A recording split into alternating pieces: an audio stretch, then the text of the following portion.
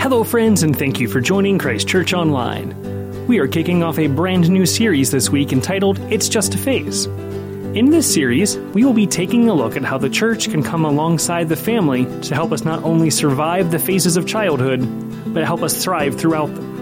Getting us started is our senior pastor, the Reverend Dr. Jared Ott, and just a reminder that if you are not doing so already, you can find our sermons on our website, ccgf.org/sermons, as well as our app, which is available on iOS and Android devices. Now, here is Pastor Jared with this week's message. Thank you for listening. Well, good morning, church. We're in this new series called It's Just a Phase. Keeps us on our toes, some of these series, because oftentimes we come in and we go, I have no idea what this is about. We see a tree. We see it's just a phase. This series is about how we all as a church have a role to play in the raising of our children. And what you're going to hear over the next few weeks as myself and Jamie and Ed Glover come and talk about how we all have a role. We all have a part. We all have the need to get involved to raise our generation. As that video you saw about the daddy-daughter dance started with Psalm 127, children are our heritage. And that's what we want to keep in mind as we go through the series. It's not about your own family. It's about us as a church, as the bigger picture of a family come together, all-inclusive, to affect the life of our children. So with that, let me pray. Lord Jesus, thank you for today. Thank you for the fact that you have given us these children, Lord. Not only our own children, our grandchildren, our aunts, our nephews, our nieces, Lord, children in this church, this generation, Lord, that you've given us the responsibility to teach, to train, to raise them up in you. Lord, they are growing up in a culture that's very counter God, counter you. And Lord, you put us here to help instruct them and train them, Lord. So be with us over the next few weeks as we look at this. Help us to realize we all have a part. We all have a part to play. And Lord, thank you for your word, how you can teach us through your word, how you can encourage us through your word. Lord, we thank you. Lord, be with us today as we look at your scriptures, as we remember making you our first priority. As we sang in that song, Take My Life, Lord, that is our prayer this morning. And Lord, that you take our lives, that you are the center of everything we do. I pray that you speak through me. I pray that my lips are your lips, my heart is your heart. And you impress upon us the message you want us to hear. And I ask all this in your precious name. Amen. Well, the series we come to, as mentioned, is a little different of a series. It's very easy as we go through various series throughout our year. If you were here with us last summer, we did a huge series in the book of James. And it's very easy to follow along with us and where we are. Christmas time is very easy to know where we're at with Christmas and the different sermons that come. And last few weeks we talked about the culture, the intersection where Christ and culture collide and our responsibility. And isn't it great that we took action and folks go down to Washington, D.C. And now we turn our attention to this series, which is called It's Just a Phase, really about the family. It's no coincidence that we try to coincide with all the family events that we have going on here over the next few weeks. This Friday we have a bowling night where dads, we're trying to get you to bring your sons out for a night of bowling. You can still sign up for that. We have our daddy-daughter dance coming up where we can spend time with our daughters, our granddaughters, our nieces. We have the couples night happening here, right here at Christ Church, which is selling out really quickly across the Pittsburgh area. So make sure you sign up for that. All these family events. And it begs the question, why would we do so many family events? Because we want to instill in us the need and the idea that we as a church, as a body, have a role to fill, a duty to fill in bringing up our children, this generation. So it doesn't matter if you have children, if you have grandchildren, nieces or nephews, there are children in this church that we as a body, as a family, have been commissioned to train and raise. And that's the idea behind this series. I have been so affected by my own family, my own parents, but more so I've been affected by the people in my church growing up. And I didn't realize it until later, but the youth workers, the youth leader volunteers that I would come alongside, always talking to me about my relationship with Christ. I remember going to retreats and camps and going with them on the bus, and they would take that opportunity to talk to me about my relationship with Christ and how that affects the world around me. I remember being in the choir as a kid. I could never be in your choir. They had less standards then. But no, this is good. We encourage you to be in our choir. But I was in the choir as a kid, and I remember the choir members coming alongside. Every Wednesday, we'd have choir practice, and they'd ask me, Jared, how you doing? How's your walk with Christ? I was influenced by a choir. I remember being influenced by the ushers coming in. I remember seeing them as a kid going, man, these guys, these men in the back of our service, these guys are devoted to Christ. And they come and they make a priority. Christ the priority. It takes a whole church to come and to raise the next generation. And that's what this is about. It's a different kind of series. Because we're going to talk about not just your own children, but us as a community, how we can get involved and help our children. You know, at baptisms, we say all together, we receive you into the household of God. May you confess the Christ crucified, proclaim his resurrection, and share with us in the mission to the world. We say that as a response to when kids are baptized here. I'd heard a story that after a baptism, a baby brother in a church, little Johnny was crying all the way home in the back seat of his car. And his father asked him 3 times what was wrong. Finally, the boy replied, that pastor said he wanted us brought up in a Christian home, and I want to stay with you guys. We come together as a body, don't we? You know, there are no perfect families. Some of you may say, I have a perfect family. I would love to talk to you after the service. There are no perfect families, are there? There are absolutely no perfect family. This series is not about having the perfect family. It's about taking the family and the church and putting them together and affecting our young people. But there are no perfect families. I'm sure you've heard the joke about Winston Churchill, who gave his famous speech, we will fight on the beaches, we will fight in the landing grounds, we will fight in the fields and in the streets, and we shall fight in the hills. And that he was talking about our family vacations. We have this idea that when we go, our families are fighting. Some of you are coming in, your families are fighting. You know your grandparents, you know your kids are fighting with your own children and grandchildren, nieces, nephews. There are no perfect families. And as we look through Scripture, we go, well, maybe we can look at Scripture and understand some perfect families. As we look through Scripture, we understand there are no perfect families there either. You remember the story of Noah was found to had a drinking problem, and his sons kind of caught him. Abraham offered his wife to another man. Rebekah schemed with her son to deceive her husband Isaac. Jacob's sons sold their brother in slavery. David had an affair, had a son, led to a rebellion. Adam and Eve's kids, one of them murdered the other. And then Joseph and Mary left Jesus at the temple for 3 days.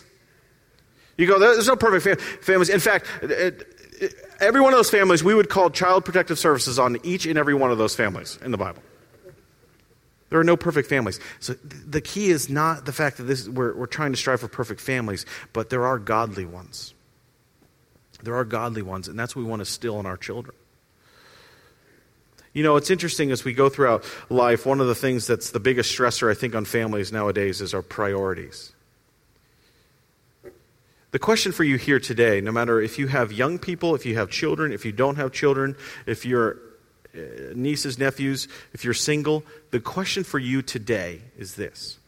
Where are your priorities? And as the young people look at you, what do they see? You know, this isn't just for adults either. I remember being a young kid in church looking up to the youth group, the high schoolers, and going, man, I want to be like them.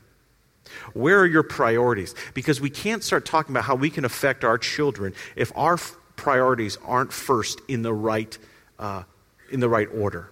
Does that make sense? You can't talk about how our generation, that we need to come alongside them and teach and train them to love Christ if our own priorities don't reflect that. And that's the question for you here this morning.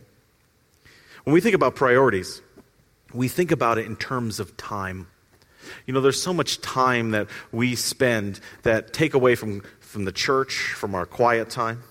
There's so many issues that we've got going on, whether it's work or leisurely activities or vacations or sports, that we as families, we could see that there's just an immense amount of priorities. In fact, the pastors and I talk about this all the time. That's probably the hardest thing about being in ministry as I get older, is the need for the priorities are just compounding on families and adults, and the time for church and youth group and various clubs and missions and all kinds of other things, they take a back seat.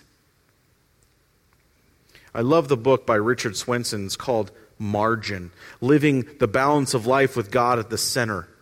A lot of us struggle with margin. I talk to a lot of people in my office who struggle with margin. They've just got so many priorities that they can't get involved in ministries. They can't get involved in church. In fact, I just met with somebody just a few weeks ago who said, listen, I'd love to get involved in a home group here, a small group. I've talked to Bob Mason. The problem is I've got all these other activities and I really don't have time. I said, well, you got the wrong priorities. You got the wrong priorities. You want to get involved, but you're putting all these other things first. In the book Margin, it talks about creating that margin, about having balance. In fact, there's a great quote in there. It says this, in 1865, the invention of the wristwatch occurred, and in 1879, the first electric light was produced. So within a 10-year period. It was the clock that broke up the day and the light bulb that broke up the night. Humanity was flushed with its presumed victory over all of nature's limitations. Yet all the victories have their associated cost. The clock and the light, they gifted us with time, and then they stole it away. We're constantly looking at the clock. Some of you are looking at the clock right now and going, when is this guy going to be done? But we're constantly looking at the clock. We're constantly thinking, what's next in life? What are the things that we need to do next? And our first priority isn't on Christ. In fact, it was funny, this week I woke up real early. It was just one of those days where you just kind of wake up and you're ready to go and you realize, man, this is like 2 hours before I normally get up. And I remember laying in bed and thinking about all the different things I could do to fill that time.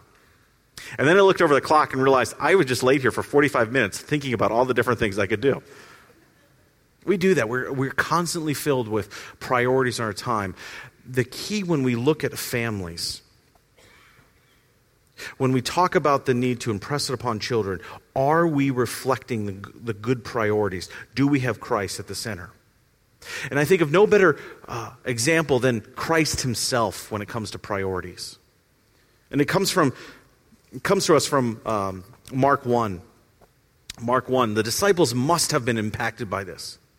It says very early in the morning, Mark 1, verse 35. Very early in the morning, while it was still dark, Jesus got up, left the house, went to a solitary place where he prayed.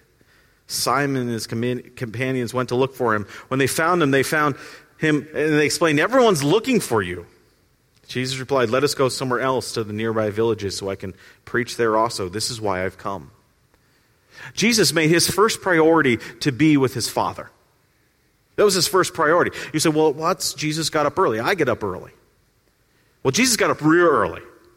And in fact, when you understand the context of this, you realize all the stuff that happened the night before, you go, wow, he really made it a priority. Because when you look back at the passage before this, in verse 27, 26, going back to verse 21, you realize that Jesus was healing people the night before. In fact, we know the night before was the Sabbath day, and so people wouldn't come to Jesus till 6 p.m. And it said that the nearby villages and towns all came to Jesus for healing. Well, we know that he was in Capernaum. That had 1,500 people. The nearby town of Magdala had about 40,000. Can you imagine that many people coming to your house after 6 p.m. for healing? And Jesus gets up very early. How early? Well, very early is the first watch. That's 3 a.m. to 6 a.m. So Jesus, after a night, it must be an exhausting night, still made his first priority to be with his Father. My question to you this morning is, when people look at you, when young people look at you, when your children, your grandchildren, your nieces, your nephews, the people in this church, when they look at you, where will they say you spend your time? I think people would easily say to Jesus, man, he probably should have just slept. He's probably pretty tired. So many other responsibilities, so many other priorities that he had, but he made his first priority to be with his Heavenly Father. You see, we can't impact our next generation. We cannot, in fact, tell our children and impress upon them the need to make Christ a priority if we ourselves don't do it. Adults, young people are watching you. Young people are watching you and they're wondering, how are you spending your time? Jesus didn't just go off to a solitary place to relax. He went and prayed. He spent time with his Heavenly Father. And then he goes back and says, I didn't come just to heal people. Let's go somewhere else. The disciples must have learned a huge lesson on that, to make God the center of their life. There's so little time we have in this life, isn't there? The question is, are you putting Christ at the center, the priority? And is your family, the young people, the next generation, do they see that in you? Oh, I was impacted so much by so many people in my church. And I'm so grateful for them. And it coincided with what my family was saying, and so it comes together. And that's what our family ministries do here at Christ Church. We use a curriculum called the Orange Curriculum. And it goes from children to middle school to high school to college to career, all the way through. What's the Orange Curriculum? The Orange Curriculum says that the church is the yellow, the light of the world, and the family is the heart of God. And when you put them together, you have orange. And so that's what we want to do with our young people. Not only just have parents teaching them, but have the church come alongside, because this generation needs to learn from us as a community. And over the next few weeks, when you hear Pastor Jamie and Pastor Ed, they're going to talk about what that looks like as a community, as a body. But it first starts with your own priority. You know, I love that video. It's a very touching video about that young girl. And you see the progression. And you see that's where we get this tree from. Somebody asked me if I drew this tree. I said no, but thank you for attributing the fact that I draw like a 2-year-old. But that's where we get the tree. The idea that it goes quick, doesn't it? We can all attest to that. There's a little girl, she's in nursery now, she's walking, and then there's a little sibling there with her. It goes fast, doesn't it? And that's where we come here today when we talk about don't lose your marbles. Don't lose your marbles. You know, we have a marble jar that I'm going to show you. This isn't just a funny prop. It's not. It actually comes from the Orange Curriculum. But I wanted to show you something because marbles are this illustration will show you the importance of taking each moment captive and making it a priority in a kid's life. Some people thought that when we talk about don't lose your marbles, we're going to talk about how we, as we get older, start forgetting things, which is true. That's a sermon for another time, another place. In fact, my grandmother, who's 98, Deb's grandmother, she always talks about, I haven't lost my marbles yet. That's not what we're talking about. This idea, when we talk about marbles, you have to understand there's 936 marbles in this jar, and this 936 represents 936 weeks of a child's life. From the time they're born to the time they go to college. Right here, 936 weeks.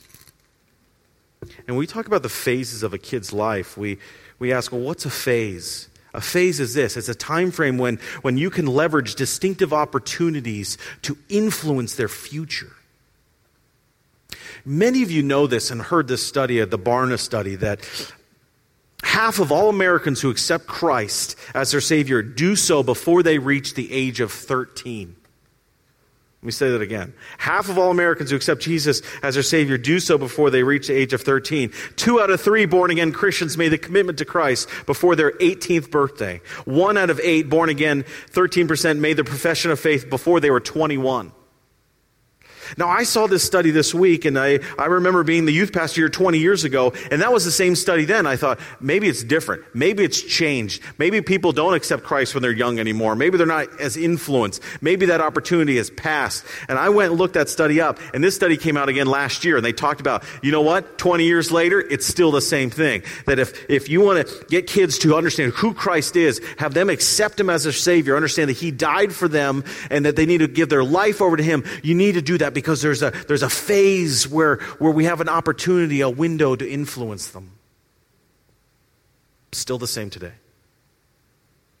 So when we come to this marble jar, we realize 936 of them. 936 of them. And I thought it was fascinating because we as pastors were talking about this, that when you do this, that's kindergarten. This is what's left now all the way through high school.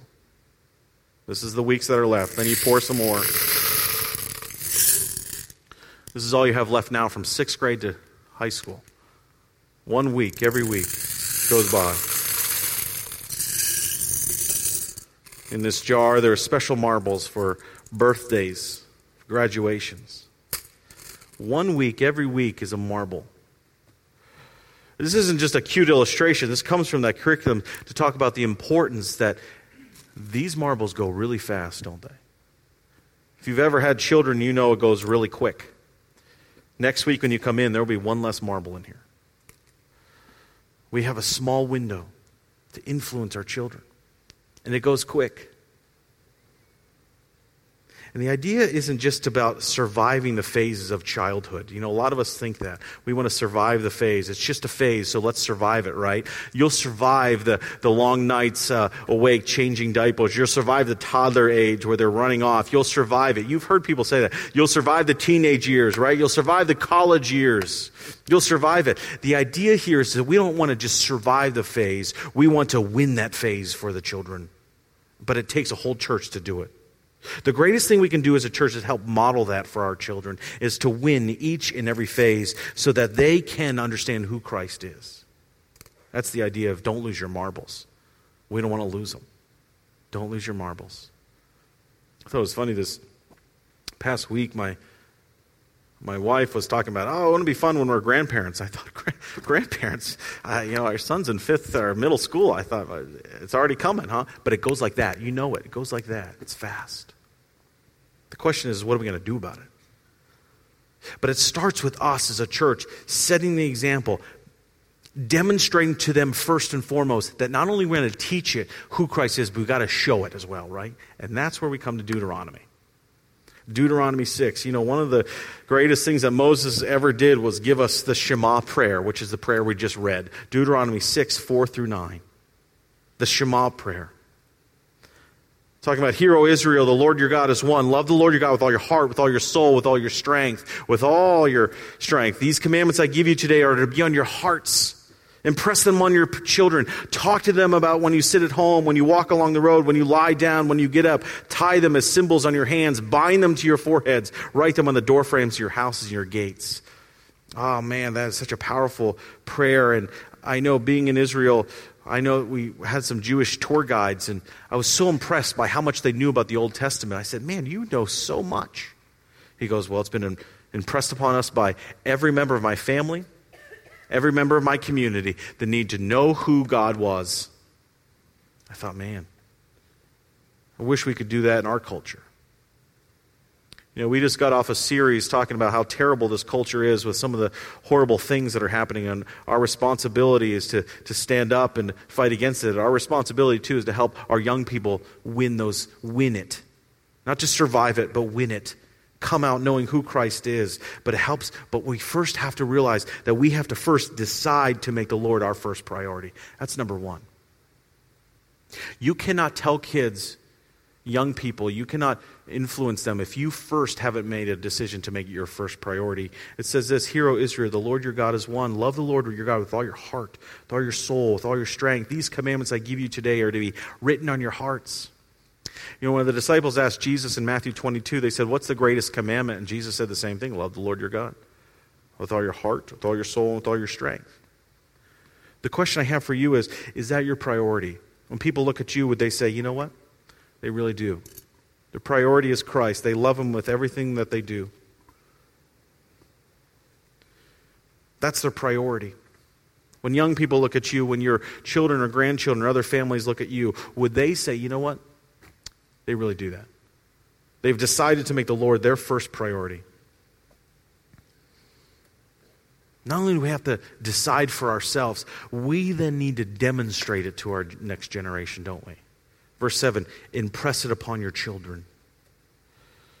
Training a child is constant, isn't it? You know this. It's constant. Whether you have kids or not, you know it's a great responsibility, and it's not an overnight deal. One theologian said, Christians who do not fully and tirelessly commit themselves to godly teaching and training of the next generation of children are likely to wake up one day to find their sons, daughters, immersed in the ungodly and immoral philosophy and practices of this world. Isn't that so true? We come here on Sunday mornings, we have an opportunity. But you have an opportunity throughout the week to impact a child, so that when they go out in the culture, they can understand what godly living is and what godly living isn't. We have to impress it upon them. We have to demonstrate it to the next generation, and then we also have to declare it with our words. It's not just about showing it, but we need to talk to our children, don't we? That's why verse 7 says this, talk to them when you sit at home, when you walk along the road, when you lie down, when you get up. Tie it as symbols on their hands, bind it on their foreheads, write them on the door frames and the houses of your gates. I love being in Israel because when you walk out of a hotel room, there's a spot where you can put scripture in, because that's the idea, is they want to impress upon them every time they go in and come out that they understand who God was. My hope and prayer is that is our children, the youth in our church will understand who God is, because there's so many people coming around them and talking about it all day, all night. We've got to talk to them. But we got to get their attention first, don't we? We can't just talk and demonstrate it if we ourselves aren't living it out. There was a farmer who sold a mule to a person down the road. He explained carefully, the mule is a good mule, but you must be gentle, ever so gentle. The next day about 10 a.m., the purchaser appeared to the door of the seller, very irritated, demanded his money back. He said, "What's wrong?" The seller asked. "The mule is sitting in the middle of the barn and will not move. I was so gentle, but this isn't working."